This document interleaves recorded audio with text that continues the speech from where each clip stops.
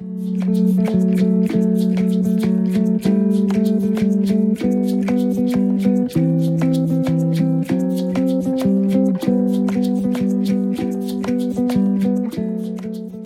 everybody, how you doing? This is Craig here from Bass Lessons Melbourne, and welcome to episode 48 of the Player Profile podcast. This episode features Mr. Kevin Scott, currently on tour with Fork. I caught up with Kevin at the Wangaratta Jazz and Blues Festival, which is about 3 hours north of Melbourne. I went up there, spent the day hanging out with him. We had a good time, we had a good chat, we had a bit of a jam. Unfortunately, the audio for the jam didn't quite turn out as I'd hoped with my little Zoom recorder. The levels got a bit messed up, so we had to go with the audio from the GoPro, but it's passable. I think you get the idea. Kevin is also the bass player on call for the likes of Wayne Krantz and Jimmy Herring. So he's a busy guy, as well as putting on his own jam night in Atlanta and tons of other stuff. He's definitely a man on the scene at the minute. So yeah, we had a good chat about basses, music, his approach to improvising, what it was like playing with John McLaughlin as well, actually. Forgot to mention that. We also talk about digging into some old Jacko transcriptions and how that's always a good exercise no matter what point you are in your bass playing career. So yeah, as always, this podcast is brought to you in part by the lovely people over at F-Bass. They've been handcrafting guitars and basses for over 40 years and offer contemporary as well as vintage inspired design. So go and check them out over at www.fbass.com. I would like to thank you guys for listening, as always. I really appreciate it. Be great to get some emails from you guys. Let me know what you think. Maybe some guests that you would like to see on the show. If you have the inside scoop of anyone that's coming to Australia, please let me know. Any contact emails is always appreciated. But yeah, drop me an email, info@basslessonsmelbourne.com, and I will get back to you. Anyway, without any further ado, here is episode 48, Kevin Scott.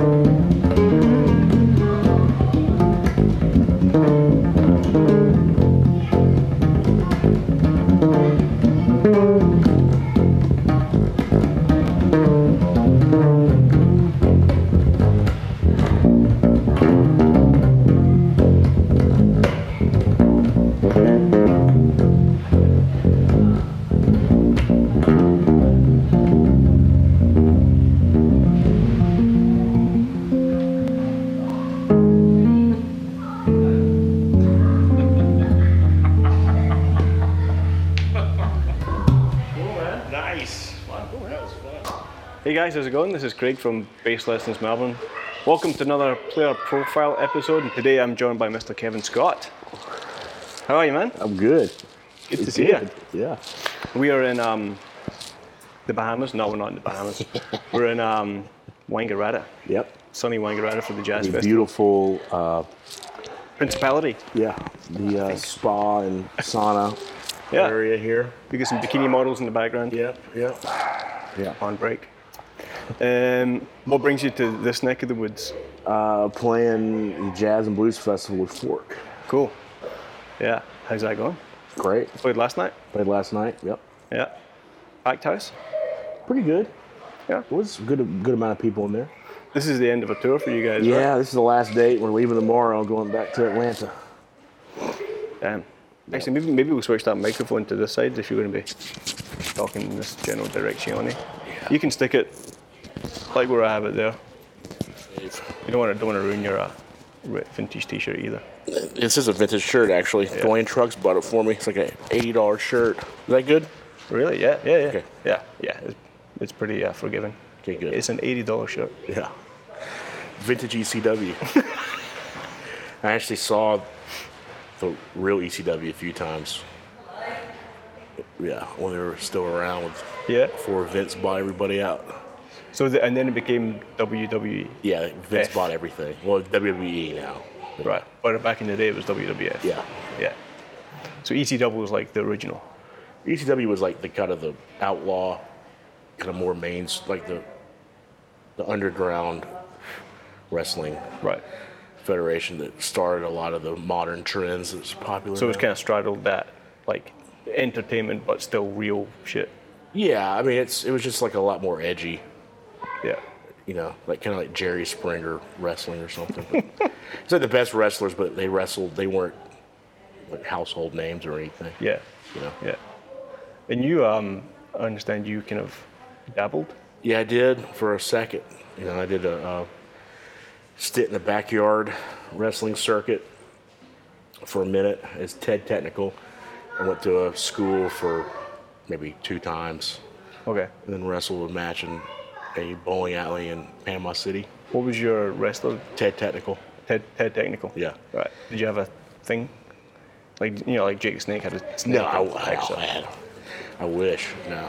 It was, you know, A calculator. had a calculator, notes, Technical. just writing notes here. You know. I should have done that, actually.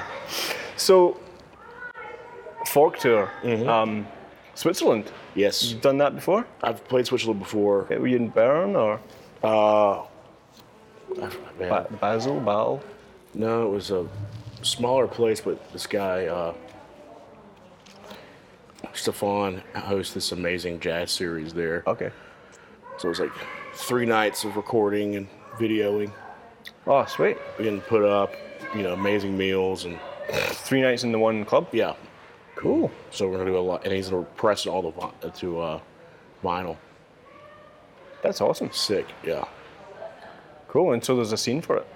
Yeah, a lot of people took the train there, but it was really good crowds every night and amazing quality recording. I was running stereo. I had 2 bass amps. What? Yeah, I had a vintage B15 running my clean channel, and then I ran all my effects through the Noble through the Aguilar. So you're like a clean and a wet. Yeah, Was it Bliss? it was. Yeah, it was pretty awesome. You probably didn't even have to have it that loud in those kind of situations. No, not at all. It was amazing. Yeah, I gigged in Switzerland once, and it's one of the things I remember as well is just how like everything. It's like what you would think about the Swiss. Like everything ran as it should. Oh, everything's The sound was just like, you know, turn up the monitors. It's like, yeah, that sounds great. We're done. yeah, it's a lot of cheese too. Jeez, A lot yeah, of cheese and wine. so clean. Yeah, it's amazing. Yeah. It's amazing country for sure. So then from Switzerland down through some other European countries. Yeah, we did. After that, we did Italy, Germany. We did China. Okay. China before Australia, the Blue Note. What was that like? You know, it was interesting. The crowd was pretty bad. Young? No, it's just the club's been open for 2 years. Is that all? Yeah, so a lot of people were just kind of, I mean, there's a woman reading a book in the front row and all these business people cheering and talking throughout the set. Right. Okay. They don't quite get it yet. They don't get it yet, and one guy was sitting in the front like this the entire time, staring at me. So it's kind of hard When to you know you're doing a good job. Yeah, kind of hard to catch a vibe, Yeah, sort of. right. But it was a great gig. Who knows? I mean, next time you go back, I've heard the Shanghai Jazz Festival is pretty... Yeah. Epic. Well, they're going to open a Shanghai Blue Note, supposedly. So. Okay. Cool. Yeah. And then Australia, so like Sydney. Sydney and then here. And then here. I read in the press that Henry from Fork captains boats. Yeah, he's big into sailing. Yeah. Big time. So apparently when he was here before, he actually took the band on the boat out of Sydney Harbour. Wow, I didn't know that. Didn't do that here. No. Kept that one quiet. Kept that one quiet, yeah. Yeah, you like, through the shipping lanes and all that kind of stuff. That's amazing. Yeah. Yeah, he's a great sailor. That's his passion besides music. And how did the Fork gig come by for you? Because originally it was the same guys, but with Mike League, is that Mike right? League, yep. Him and Henry and JT and JT Thomas, the drummer, and Adam Rogers started it. Adam Rogers, right? Yeah. And that was years ago. And then just Mike wasn't cutting it, so they yeah. No, I think Adam was too busy, and then they got Chris, and then Mike became too busy. So I started playing with Wayne Krantz about 2 years ago, maybe. Mm-hmm. And basically, Henry's looking for a bass player, and Tim LaFay recommended me, I think. And Henry came to see me play with Wayne one night, and sure, I'll play, sure. Really? So just, yeah. Mm-hmm. Was that at 55? Yeah. I wonder how many bands have been, put together from musicians going to check out other musicians at the 55. Probably a lot. I mean, Black Star, essentially. Yep. The Bowie thing with Tim, that's where he came to see them, right? Yep. That's why you should always, every gig you play should be... You never know who's going to be there. You always have to look at it like it's... You can't look down any rooms, Yeah, well, I mean, when I went to 55 Bar, I was like, oh, this is the 55 Bar? Right. It's like, because it's iconic. It's known the world over. I mean, you go in, it's just like any other kind of little Greenwich Village bar. Man, it's a dive for sure. Yeah. But it's got a thing. And what amazes me about that place is how good recording sound from there. Yeah. It makes no sense. I think it's just a really dead room. It's got to be. Super dead. It's got to be. So I went there to see Mike Stern with Richard Bonner. Mm-hmm. And I keep on forgetting the drummer's name. It's unreal. But we got there super early, Oh, yeah. Music students like front row. And man, we used to fly up from Atlanta to go catch Wayne. Yeah. For years. Wait. I remember one time me, Dwayne, and Nick, we were staying out in the cold for half hour to go see that show. I mean, was it cold or was it cold for you? It was freezing. It was freezing. So it was like 9 degrees. I mean, it was like 20 degrees out. Yeah. It was really cold. Yeah. Well, can you remember the first time you heard Wayne? First time? Yeah. Yeah, I was living with this, I guess I was about 20, 21. I was living with this guy, Greg Perry, this drummer, great drummer. He was a little older than I was,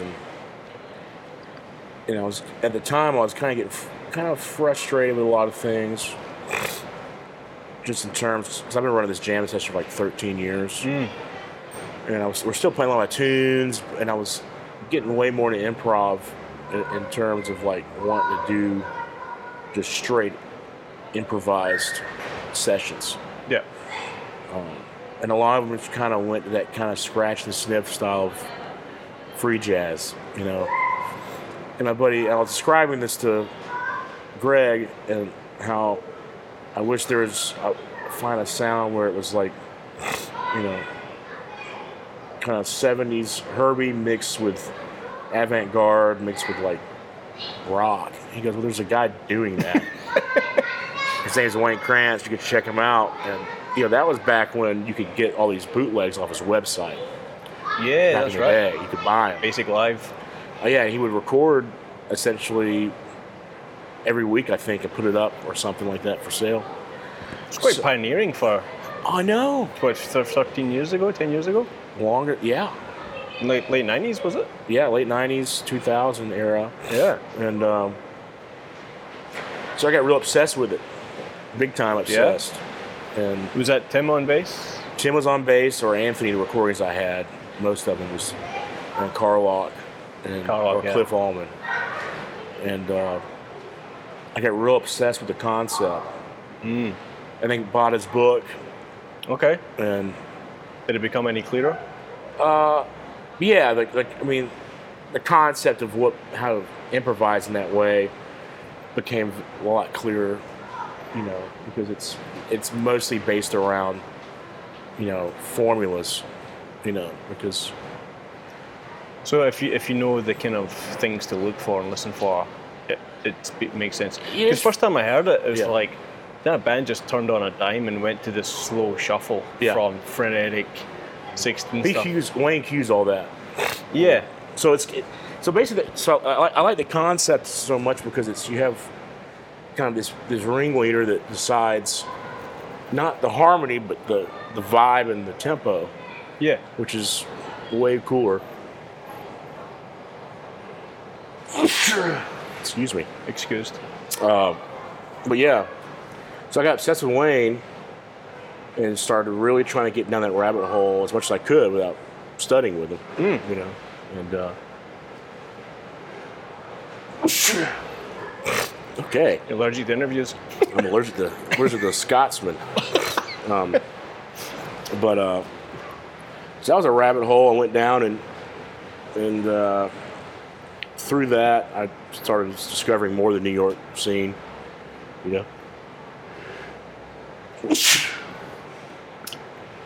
Wow.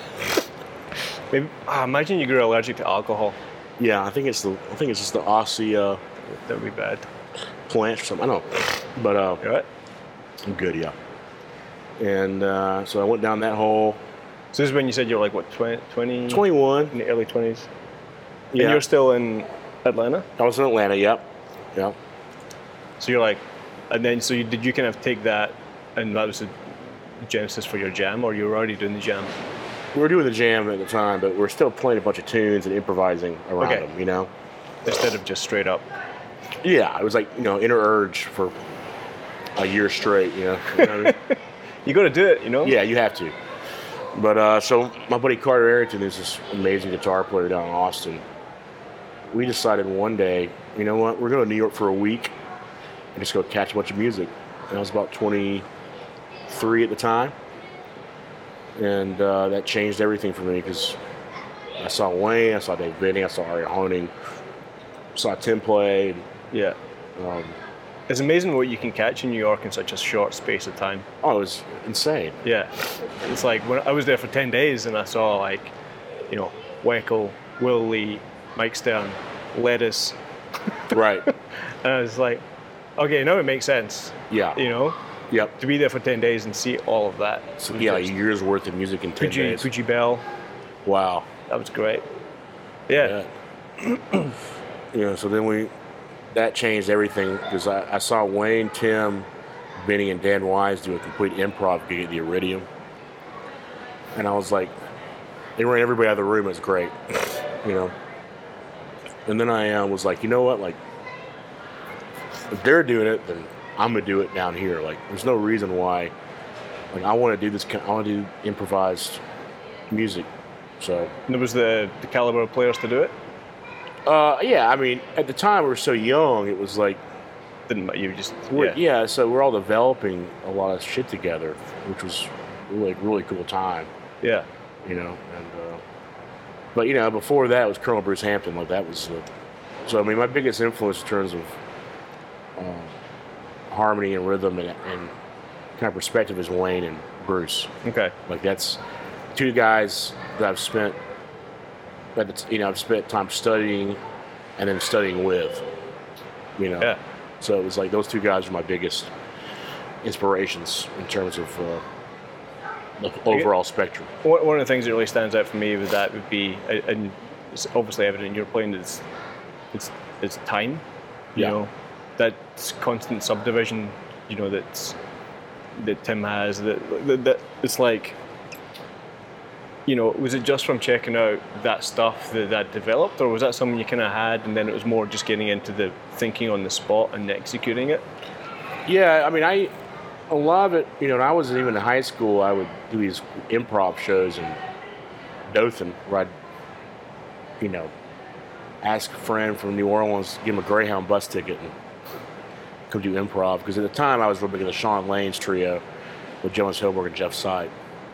So, and their way of improvisation, which was it wasn't like rhythmically as crazy as Wayne, but just Sean was a genius, and him and Sipe together was like Coltrane and Elvin to me, and so then it kind of evolved into Wayne, right. Thinking of that concept, and then adding because the whole idea of its time, harmonically speaking, there's a lot of information to obtain that's been around for a long time, but in terms of time, everybody has their own personal sense of time. So that's really more of your stamp, I think, is your time. Yeah. And you've been lucky enough to work with some pretty outstanding drummers. And that has everything to do with it. I mean, it's... Fork, you've got Oh, JT. man, JT is one... the guy's amazing. Yeah.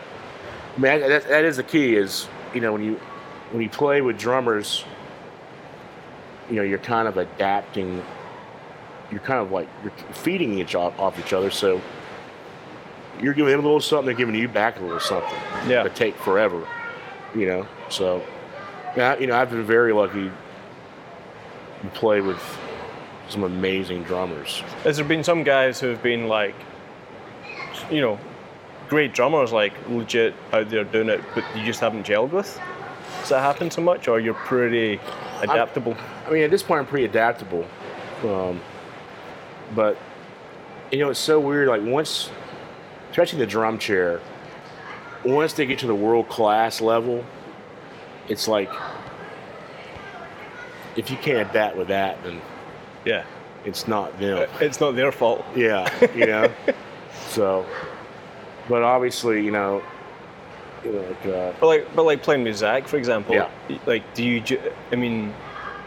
What was that first time like when you plugged in and he hit the hats and the kick and you went and played whatever?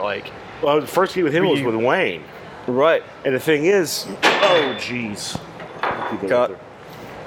I was obsessed with all the Zach stuff outside of Wayne. Right. So what was he in Rudder? No, that was Matt Chamberlain. No, it was Rudder was Carlock. But Zach had this band called Boomish. This band called Beluth. And a website. Was the Boomish website? I've heard mythical. Yeah, and I remember I discovered Boomish through my buddy Chris Hunt, and he was like, "Dude, this is up your alley," and I was like, "Holy shit, this is amazing!" And my buddy Mark got me into all of the stuff he did with Bedrock and Uri Kane. No. Which is long sessions of improvised music that Zach edited down to make kind of pieces out of. Okay. And I Zach is, beyond a drummer. He's one of the most influential musicians. Yeah, he's all an time. artist. Yeah. He's. So yeah, so I get at the time I'm playing with Wayne a lot, and he's like, hey man, can you do this tour for a month in the States? And I was like, cool. And Danziger's on it. And I was like, oh man, that's awesome. So he's like, well, come to 55 Bar, I got Zach on it. And, right when we get to the first kind of note, we're both kind of like, cool, So that's how that happened with him. Yeah. But we're also huge wrestling fanatics. I am still, but Zach was at the first WrestleMania. He was there as a child, so we've always wanted to do something, and I guess. Yeah, maybe.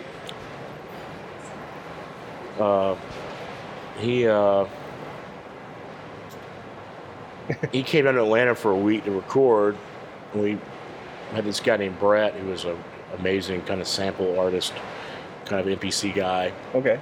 we recorded a bunch of great music, but there wasn't like any kind of real concept behind it, And so one day, Just a stepping stone maybe to something else. yeah, because and it's stuff I'm definitely gonna try to put it out one of these days once we can figure out what to do with it. But I suggested, I was like, man, why don't we just overdub wrestling interviews over it, auto-tune, and that led into the extreme, because Zach is so brilliant and you can just see like 10 years ahead of a concept. Yeah. So he came up with the whole idea of Wednesday Night Titans Right. from that. So that's the current thing that you're doing with them. Yeah. Which is wrestling footage cut with like similar execution to Edit Bunker, Yeah. Similar. but themed with wrestling. Right. Cool. Mm-hmm. So it's kind of tongue-in-cheek, but not. Yeah, exactly. I mean, it was... Like it's serious music, but it's not a serious topic. I mean, not to say that wrestling's not a serious topic, but Yeah, it's just an endless treasure trove of comedic value out of it. Yeah. I mean, we can never run out of I saw a ideas. clip the other day.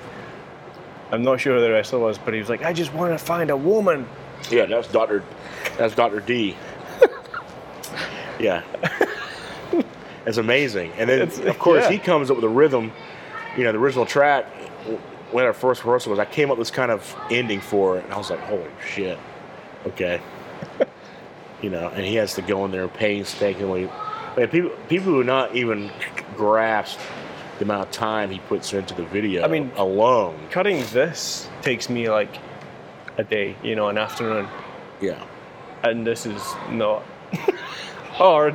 Right. It syncs it up. Just click the camera and it's, No, but what he's doing is it's just next level.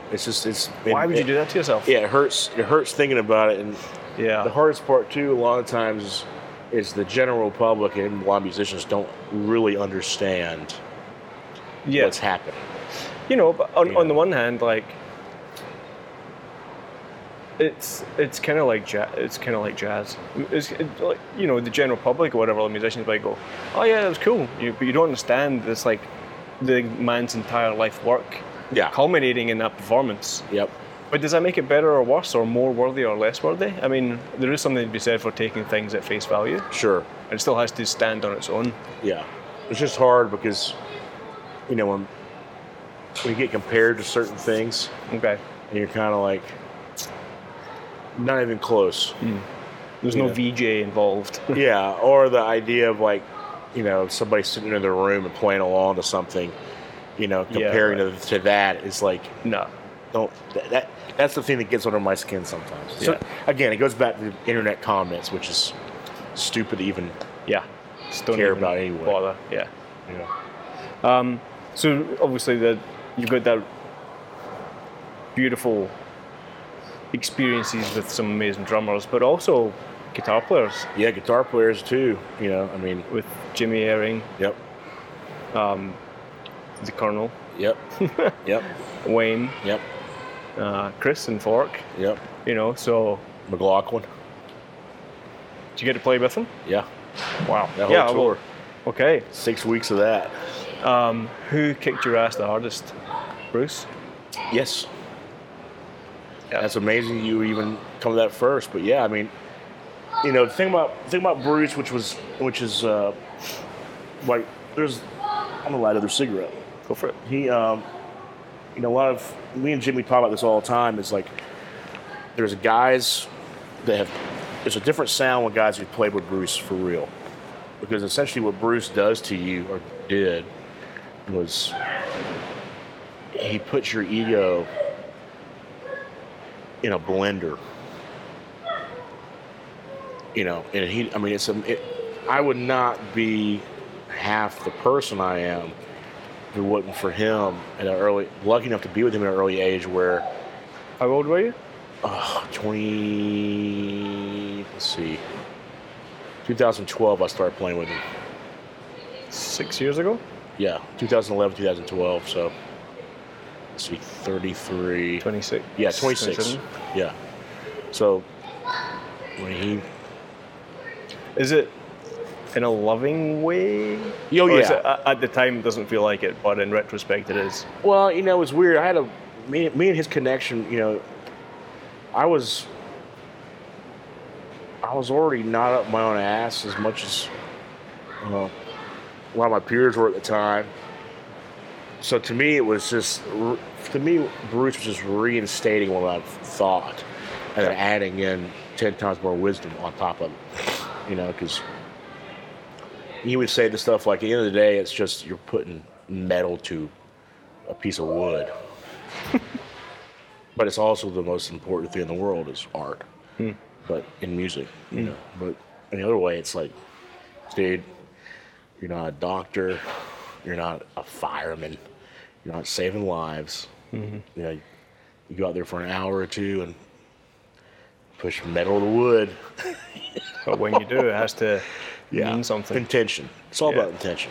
You know, and that was his big thing. Was, you know, and as all the good players that came out of Bruce, there's a lot of casualties too that they couldn't comprehend it. Yeah, right.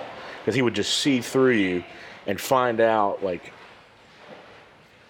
you know, what buttons can I push with him in order to get him better or make him lose his mind and quit, or just go back to being a jackass. You know? Yeah, right.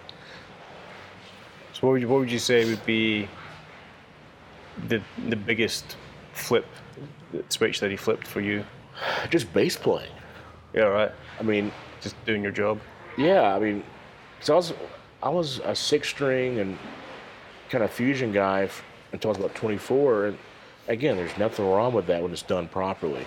But at the time, I was playing in a kind of like a fraternity bar band called Highly Kind, and then doing my jazz gigs in Atlanta. So, you know, me playing like a Van Morrison tune with just a like, bridge "Yawn." sound, you know, just shitting all over the place. Yeah. You know, wasn't good. That's not going to fly. So, you know, I was lucky enough in high school. I bought a 73 P bass for about $300 from a bass player in Dothan that was kind of down on his luck at the time. You mean just a bass player? Yeah. Well, he had some substance problems. Yeah, right. But I used to play with my dad at this piano bar gig on Fridays every now and then. He kind of came in and was like, I'm selling this bass, you want to buy it? And I was like, well, cool. I'm making this amount, so I'll give you the rest of the weekend. So I bought the bass. And man, that thing sat for years. Oh, really? Because I was playing my Warwick or my Got a match. 6-string. Yeah, you know, exactly. You know, and It's good for your facility, though. yeah, everything happens for a reason. Everything's important. I don't look down on any style. Yeah.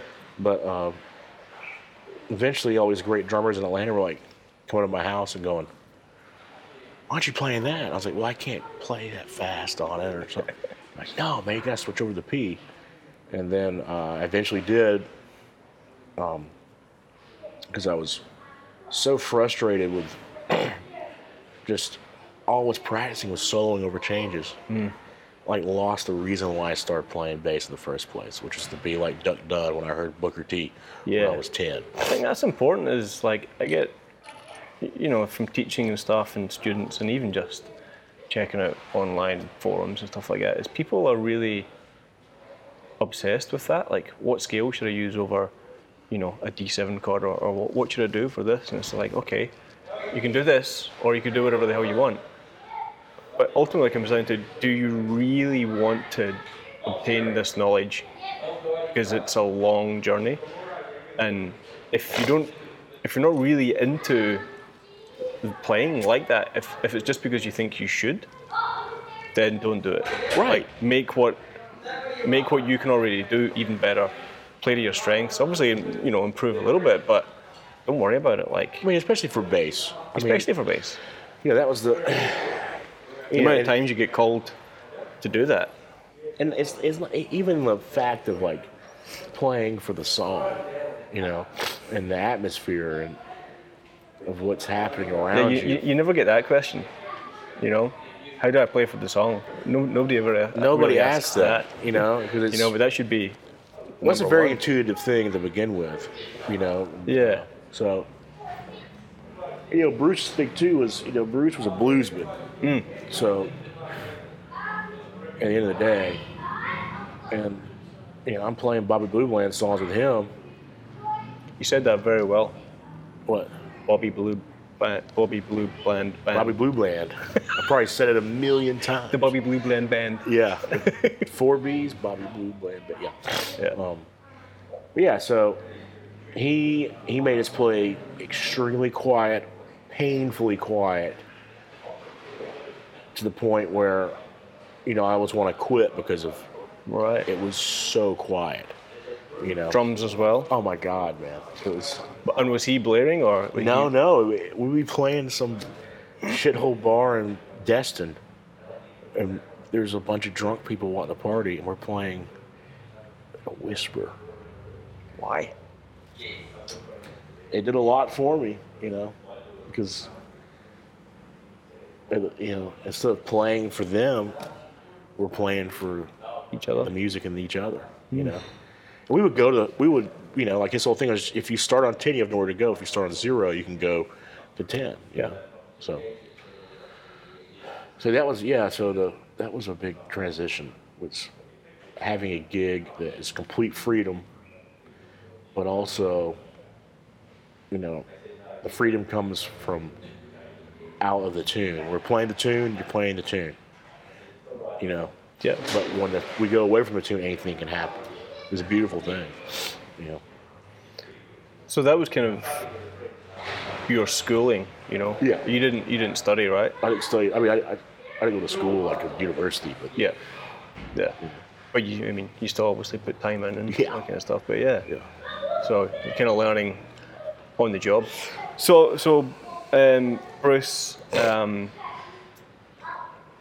McLaughlin. Let's jump there. Yeah. Because I remember the first time I heard McLaughlin was Matt Vishnu, Me too. Birds of Fire or Eternal Intermountain Flame. Those two were just like, what is this? Yeah. In fact, the first time I heard it, I didn't like it. It was too much. When I first heard it, I was so big in the Weather Report, Yeah. and when I was 16, and you know what Rick was doing on bass was not enough for me back then. Yeah. You know, because Well, we've got tough competition, let's be honest. yeah, But but you know what I'm saying? Like Yeah. it was, you know. well, because when you're a 16-year-old bass player, you're into bass players that you can go. Yeah. But then when you look at the overall concept of Matt Vishnu, even today, I put it on, I'm like, it's like listening to Jimi Hendrix. Yes. It's fresh. It's amazing, somehow. man. And the sounds back then, Yeah. and what Cobbin was playing. I mean, and No Jan shits were Hammer. given. But a lot of shits were given, but also it was just like balls to the wall. It was amazing. Yeah. Yeah, so the McLaughlin thing came about because, you know, I started working with Jimmy, and Jimmy was Bruce alumni. And and Jimmy's like, again, like, as big as if a guitar player influences Wayne or any of these guys growing up. I mean, ARU was just an incredible band. And then all this stuff Jimmy after that Project Z, you know, I was like a Jimmy Herring fanboy, you know. And so I started working with him, and then one day it was like, hey, we're gonna do this tour with McLaughlin. I was like, whoa, no shit, that's awesome. But we're gonna play Ma Vishnu with him as a double band. So I was like, wow, okay. So the concept was it was both bands. We'd play a set, then John would play a set. Then we'd go all on stage and play Ma Vishnu tunes. Who's in John's band at the time? It was NTN and Ranjit, NTN Mbappe and Ranjit Barot on drums, Gary Husband and John. And prior to that tour, I did a gig with Gary and Ranjit over in Bangladesh, playing Ranjit's music, and then I did a Miles Davis tribute with Gary. Okay. So I was already in with Okay. those guys, which was equally scary call. Yeah. You know, because Ranjit writes beautiful, amazing, complicated Indian fusion, Yeah. and then Gary's just a genius So I was already kind of in with Roger Gear. We hung and drank. I had a great time for a few days. But I met John in Bangladesh the year before my band played the same festival, King Baby. But you know, so when you meet guys like John or Bruce or those type of guys, like you're kind of horrified, so you don't really say a lot. You know, we're at dinner, I'm just kind of sitting there like, yeah, like just scared to talk. But so we get a call for the gig. We have these rehearsals, and then John sends us basically he's rearranged a bunch of songs. So now the rehearsal we did without John in Atlanta was kind of useless because we can't listen to the old songs anymore. Right. So we had basically one day in Buffalo to have all the stuff together. Did he send you Huh? chart? Did he have charts for you and stuff? Yeah. He had these really cool garage band tracks with like charts. So Okay. and we all did our homework like anybody would, and you know, and me and Etienne really gelled, and we had all of our stuff figured out what we're gonna play, and towards halfway through the tour we'd switch up like, all right, tonight you do this part, you know. Cool. So So there was like, you know, orchestrated 2 bass parts and all that No, kind it of was stuff. well, we just choose what we wanted to do, Right. You know, and so, but we both studied it. I mean, obviously Etienne played with John forever. That we would switch on a dime, like before the gig. All right, you do this, I'll do this tonight. Okay, cool. Let's switch it. You know, Sounds like fun. it was awesome. It was Yeah. the best experience of my life for sure. Wow. You know, Yeah, I mean, not many people can say they played Mahavishnu stuff with John McLaughlin. I mean, yeah, it's probably never gonna happen again either.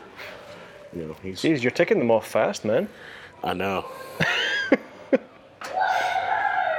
Try to. No. Awesome. Let's move down this list that I've got here. Let's talk about Fork. Yes. And is it Threek? Yes. Yeah, Last record, yeah. last record. Appropriately, I was listening to it on Halloween. Nice. And it has like a kind of a darker vibe to it than does. some of the other stuff. I think. Cool sounds. That's Nick Hard. Nick Hard, and the producer engineer in New York. He's amazing. And he got started. You know, Nick is mostly known in kind of the indie or kind of electronic experimental scene. Yep. And he started working. He did all the Rudder records. Right. So that kind of got his foot in the door where he started doing more instrumental stuff, and then of course started doing the snarky stuff, Yeah. and then Okay. Fork. You know. Yeah. So a lot of it has to do with Nick Hard. You know, besides the songwriting, I mean, Nick is a very fearless guy in terms of sonic experimentation. Did you learn some bass stuff from him I didn't do that. Was the mic was still in the band? on Threek? Yeah, but Nick is like one of my dear friends. Right. Besides all that, but Henry's also, and Chris and JT and Mike and those guys are all willing just to try stuff. Yeah. So Yeah. you know, which is how it should be. So like, it's groove-based improvisational music, shall we say? Like, how far out do you guys take it on stage compared to recordings? You know, the coolest thing about Fork is that every night's different. Yeah. You know, some nights we're kind of we're laughing about what we're doing, and some nights it's like in the cut, and some nights it's just different. You know, because everybody listens to so much different stuff. Yeah. You know, and JT is on such a next level of listening and also leading and following as a drummer. Like big picture guy. Huge. So, I mean, I remember one night on this tour, most of the improvs went to blues shuffles. You know, they just went there. Okay. So we're going to do it, you know. Just can't beat a good blues shuffle. You know? Yeah. So every gig is different in those terms. Did you play a lot of blues growing up?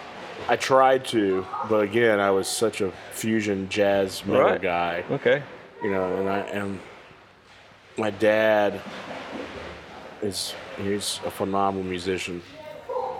And at the time I was real big into what Victor was doing and like kind of solo bass stuff. Yeah. So I show up to gigs and do that, you know. Gigs with other musicians. Yeah, and I remember one time he's like, "Man, you gotta cut these power tricks out on some of these tunes, and I was just being like, "You don't know anything. You're old." So yeah, but JT played in Marcus's band, is that right? Yep. Yeah. JT is done. His resume is huge, but you'd never know it from him, which is another great quality of somebody. Definitely. He doesn't wear that stuff on his sleeve. Yeah. And I actually had to Google all the stuff he's done because he's not going to tell you. He doesn't give you like Marcus stories or. I mean, if it comes up, Yeah. if I asked him, he would. Yeah, cool. For sure. I mean, and Henry's done some stuff. Henry's another hero growing up. He was in Boomish and Rudder, and so his body of work is outstanding as well. What about the Kevin Scott band? Well, that's my own personal thing is called Wax Paper. Okay. I've been working on it for a few years now.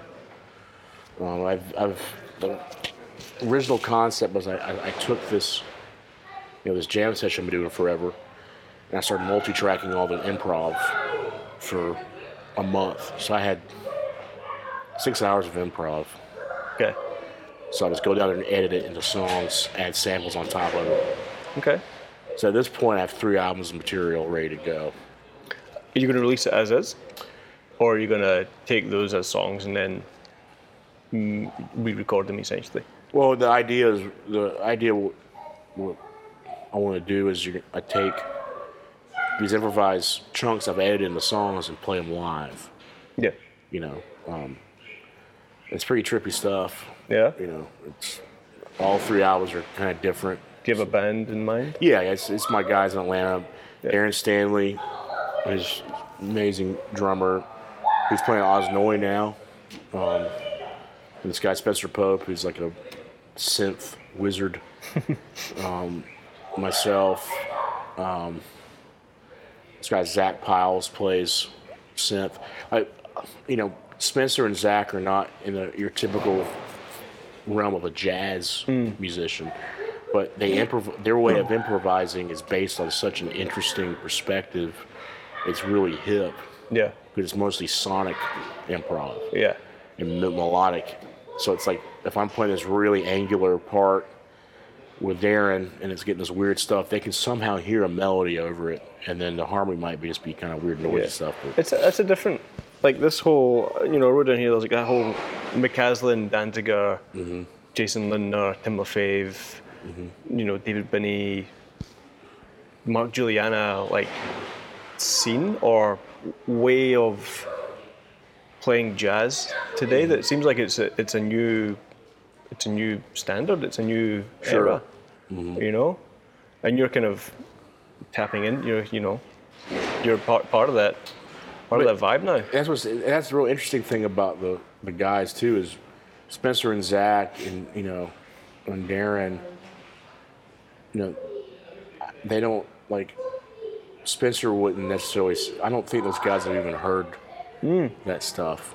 I mean, probably Darren has, but I know Zach and Spencer probably have. So it might be coming from something earlier that everybody's been listening to. Yeah, I mean, it's kind of electronic music, maybe. I don't know. Yeah, it's electronic music with like a touch of Square Pusher. Our stuff is a lot. It's more like indie rock. Yeah. Like in terms of it, but then just weird sounds. Yeah. So it's like I don't know. It's hard maybe to describe. Maybe it's the proliferation of boutique pedals. Yeah, it's exactly what it is. Yeah, we're pedal salesmen. When we get that OC2 and the ring modulator and the delay pedal. Yeah. That's some new stuff. Yeah. So you got these up and coming young ones that you played with, but what about the old guard? Some of those guys that you played with? Well, the first, kind of gig I ever had was Bernard Purdie. I was playing with Grant Green Jr. at the time a lot, and Grant played with Purdie, and I was out on tour with my band, and we opened for Purdie. Okay. And we learned a song called Teasin' that Purdy was on originally with Corneau Dupree. And, Purdy jumps up on stage and all this stuff and, raises my hand in the air and was like, what are you doing on? I'm like, I'm there anytime you need me, But Purdy had a big impact on my playing too because we're playing some of these old songs and he stops, hits the drum, and is like, let it breathe, young man,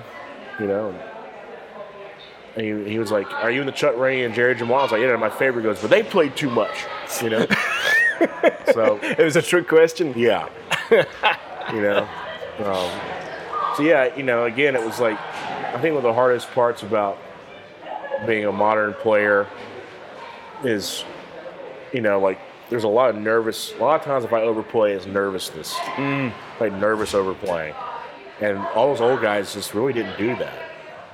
Yeah, because they were writing the book. Right. So they weren't trying to, be anyone else or whatever. It was like, it was a gig, it was a job. Yeah. Totally. Yeah. Yeah, wow. So you did some shows?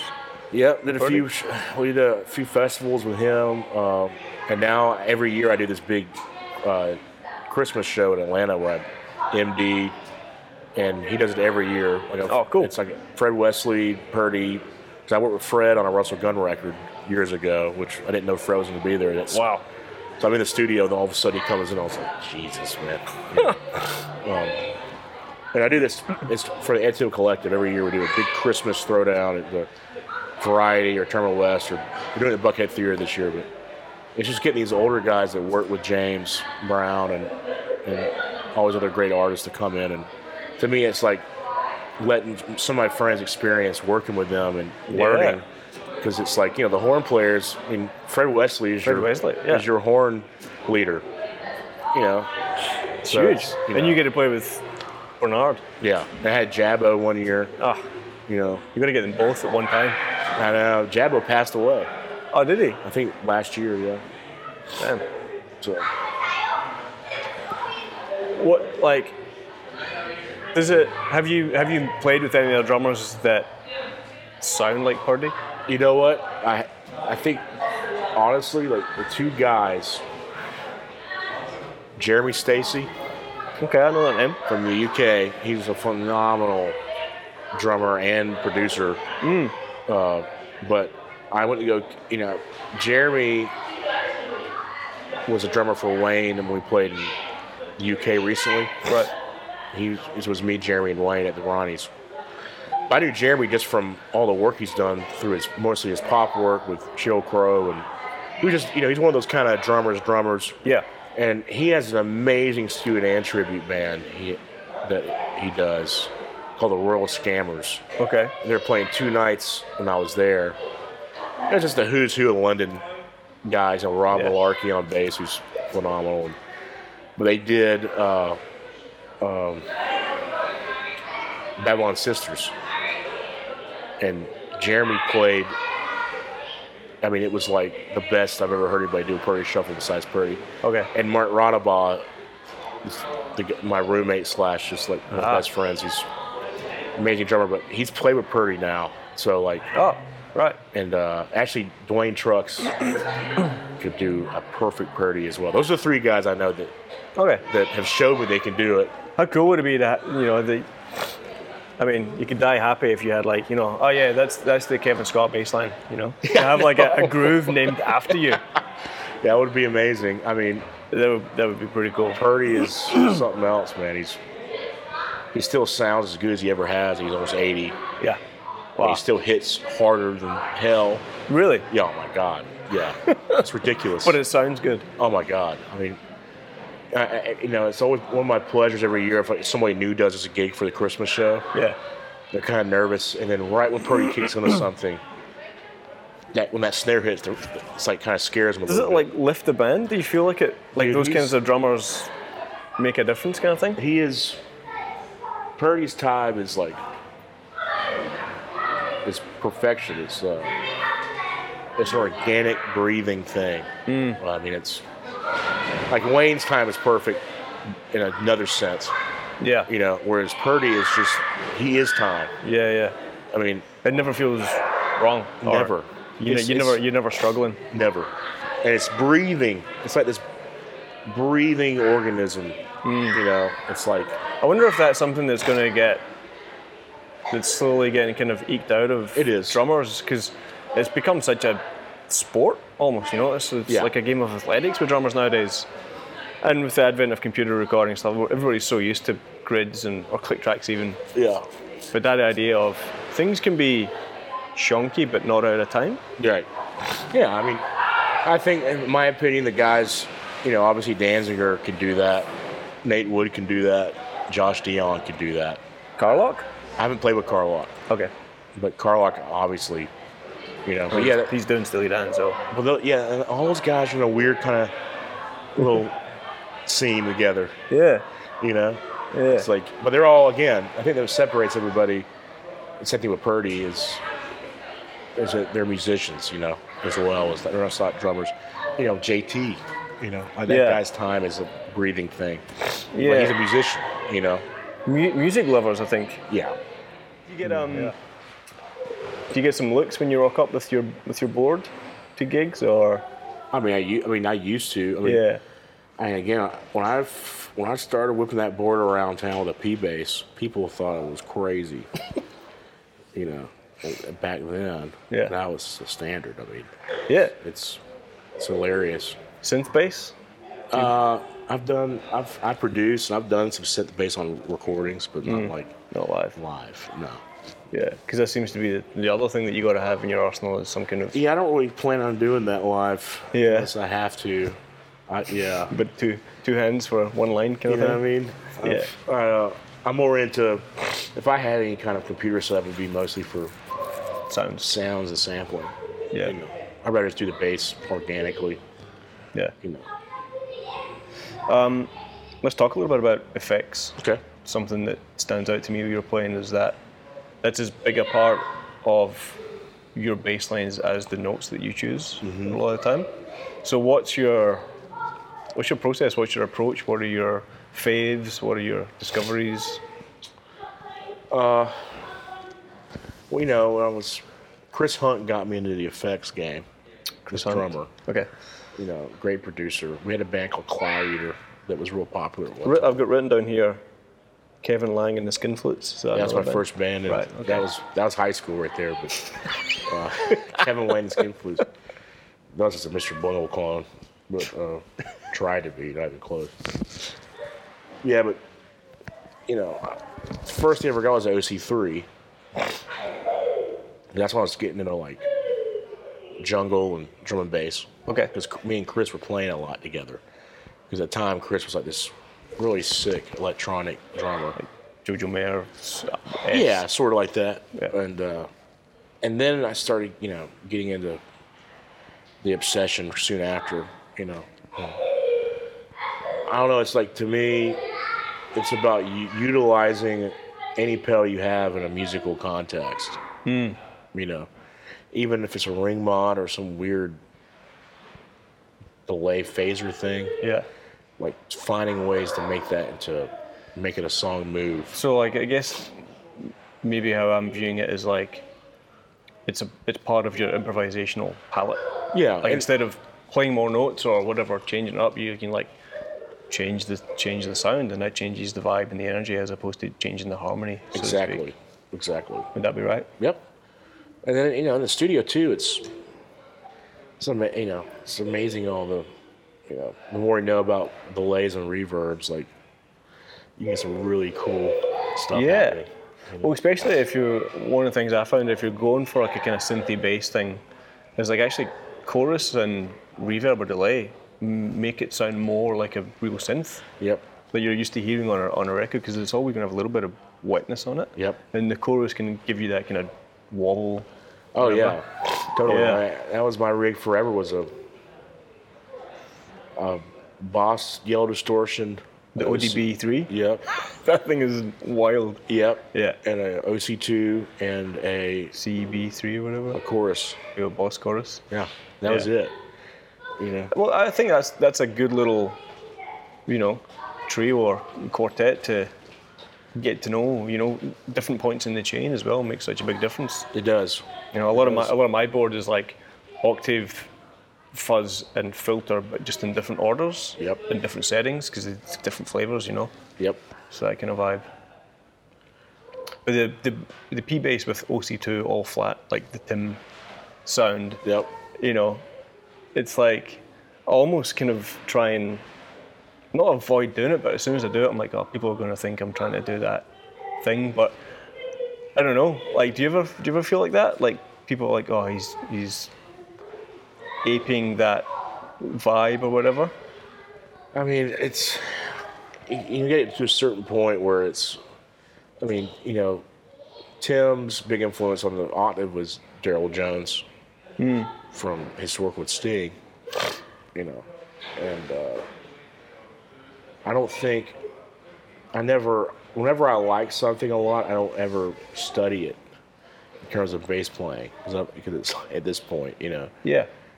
like catching a vibe is a lot different. Like I never sat down and like tried to transcribe LaFave bass lines because of how much,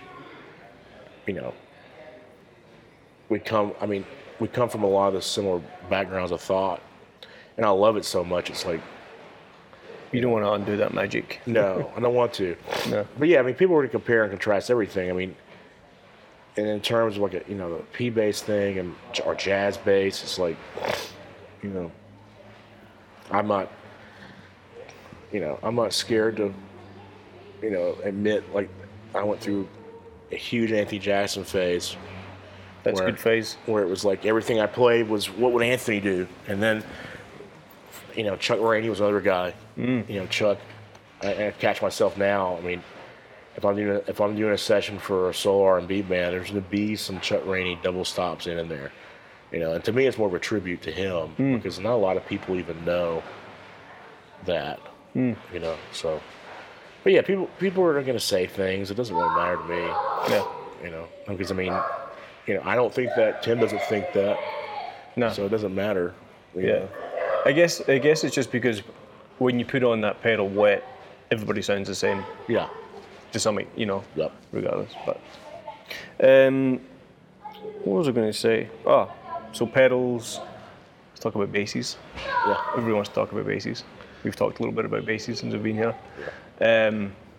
You came to my attention through researching Moulin. So you Huge advocate of Mulan. Yeah, you got a couple. Yep. Yeah. How did that come around? I was, I'm a very skeptical guy. With On gear or just in general? Everything. I like to have my own opinion about things, or try to. And again, I played this, that 73P bass is, like my kid. And I was skeptical of the Moulins because I was like, well, it'll never be like a Fender. So when I first played, when I first played a gig with Tim, it was a few years ago, 4 years ago maybe. And it was a double bass gig with Kevin Williams in Atlanta. And he had his Moulin, and I played a few notes, and I was like, wow, Yeah, really? holy shit. So he's like, well, I'll hook you up with Andy or whatever. So hit up Andy. I didn't hear back from him for a long time. And eventually I was endorsed by Reunion Blues. So I went to NAMM just to go meet Moulin. That's my goal, was to get a bass from Moulin. Right. That's basically what happened. So when Moulin met him and played, I was like, cool. And Were you just playing a Fender before that? Yeah. Oh, yeah. 73.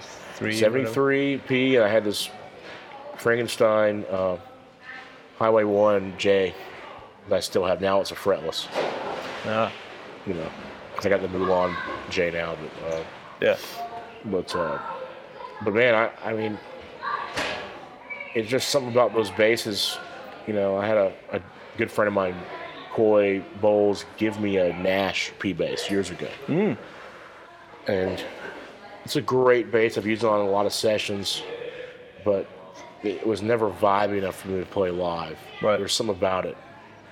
It wasn't like playing a Fender, but I think Moulins have surpassed Fenders at this point in terms of playability and sound. You know, I mean, you'd hope so. Like, that's one of the reasons of going for a small handmade instrument, I guess, is that it should be better than the stock Fender. Otherwise, just buy a Fender. exactly. I mean, and I'd even dare to say that, you know, I've A/B'd some old Fenders in the studio with the Moulins, and the Moulins have kicked their asses a lot of the times. Yeah.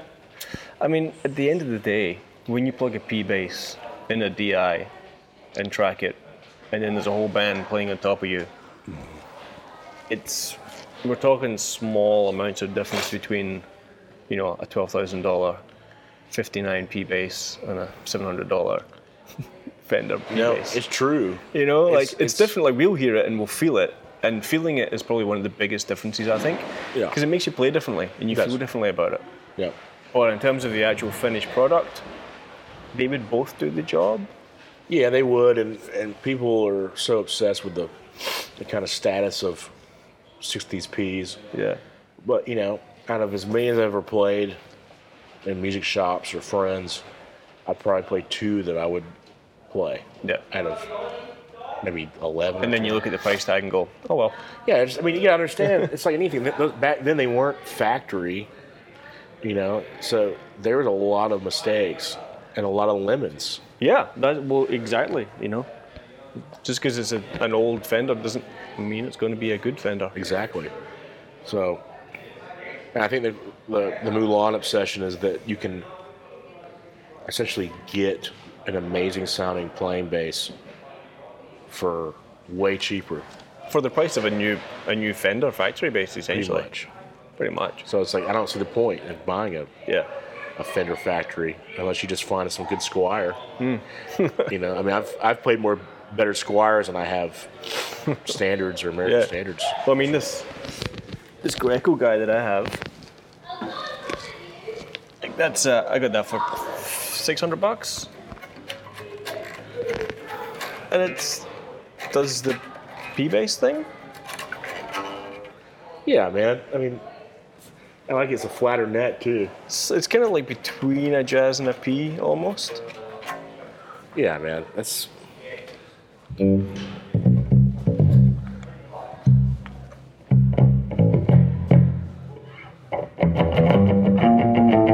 Yeah, I mean, that's sick.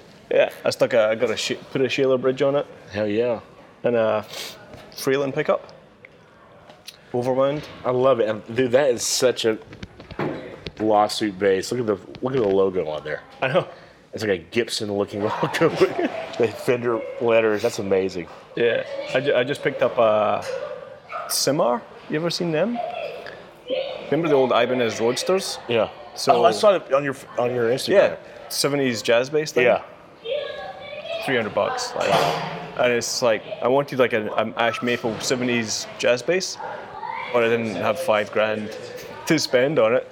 This popped up and I was like, oh, got it set up, but we'll work on it. It's just like, cool, now I've got a 70s sounding jazz bass. If the right one ever comes along and I have the money, then sure, I'll consider swapping it out. But I mean, but even then, it's kind of like, is it nostalgic value almost while we do that? And also, I kind of like that it's a Greco and it's a Simar, like that it's not a Fender. Yeah. To some extent, I don't know why. I'm the same way. I just like to be on the left. Yeah. You know, Of course. Rigs. Ampeg guy, obviously Noble. Oh yeah. The Noble preamp's a big part of Dark glass. the vibe. Yeah. Yeah. But I guess you're on the road so much, you just kind of got to vibe with whatever happens. Man, I left. Yeah, I had my gigging rig in Atlanta was left at a nightclub for months because I never. I mean, I remember one time I actually had to borrow a bass amp for a gig in Atlanta because they were using my amp at the club. So. You charging them rental? No. Free beer? Should have. Yeah, should have.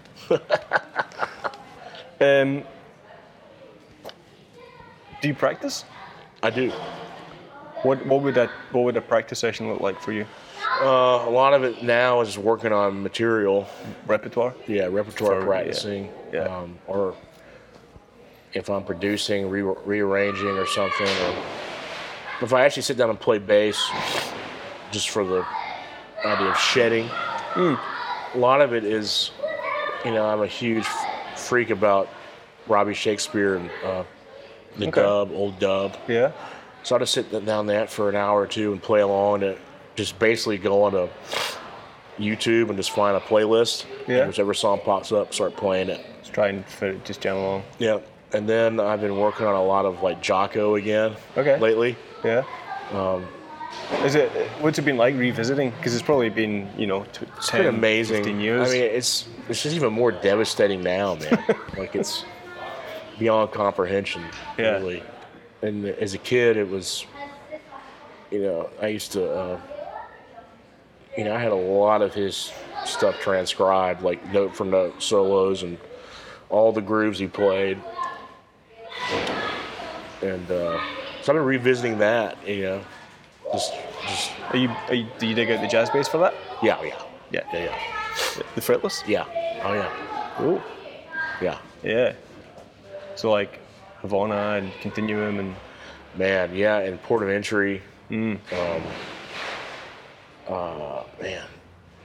the 830 record, all that stuff, Sightseeing. I mean, it's just. Did you ever get the Trio of Doom? Oh my God, yeah. Yeah. Dark Prince. We used to play that song all the time. Yeah, right.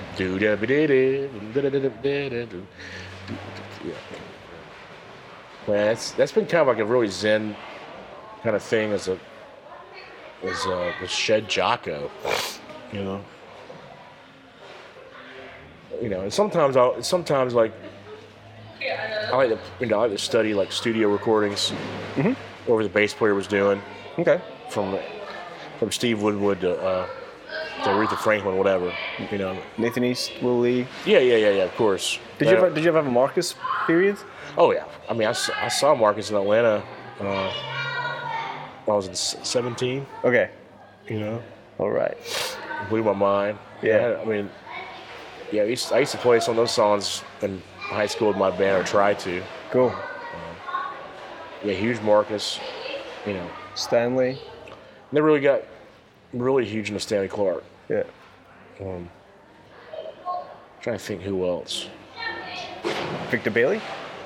Yeah, Victor was horrifyingly good. I never really studied his stuff, though. Were you a Prince fan? Oh, yeah. Yeah? Well, I mean, some people are like, no, I never got it. What? I know. I kill them whenever Shove them they're all in the dead pool. now. But that's why you got me out here, is you're going to be like, yeah. he doesn't like Prince. He can't swim. Or we're just drowning. Okay, cool. Yeah. I give away, I read that, I'll find some random Prince cut and put on. I'm like, what? Yeah, my buddy Jesse had a subscription to his music service. The MPG or whatever it was? Yeah, Yeah. So he has all that stuff. Bootlegs and stuff, yeah. So, but yeah, Prince was brilliant. Of course, had a huge Victor phase. Yep. O'Teal, huge O'Teal phase. Oh, yeah. In fact, He kind of played in some of the guys you ended up playing with, right? yeah, he was in ARU and he played with Jimmy's band. And I've known O'Teal for a minute. But there's, it's so weird. During the John tour, my one solo every night, besides the ending, was like over Trondasa, which is an old ARU tune. Okay. It's really complicated changes, and you're like, thanks. Yeah, thanks a lot, Jimmy. No, but it's so funny. I was playing this recording we have from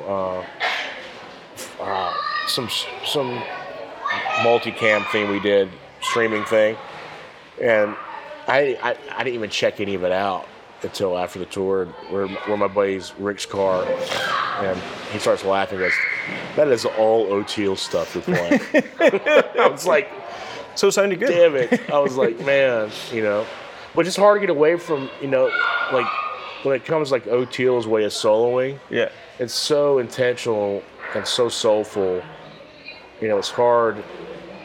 Yeah, I mean, it's good. It sounds good. Like you want to sound good, I guess. Like, it's just because I haven't really. I got out of the soloing thing a while back, and the irony is when I was actually studying soloing, I was more into like Pat Martino or something. So I was really going down. Pat Metheny?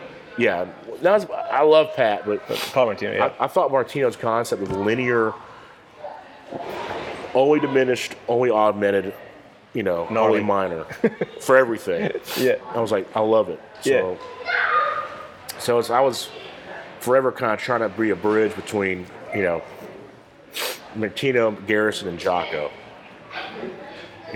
Cool. But then, and I didn't, again, like OT was another guy, like I never wanted to study because I loved it so much. Like, Yeah. Like it was like, not saying I didn't love Martino, Garrison, or Jocko, obviously, but like he was so close to home that it was kind of like, which is hard for me now. But then it came out anyway. It's hard not like, Yeah.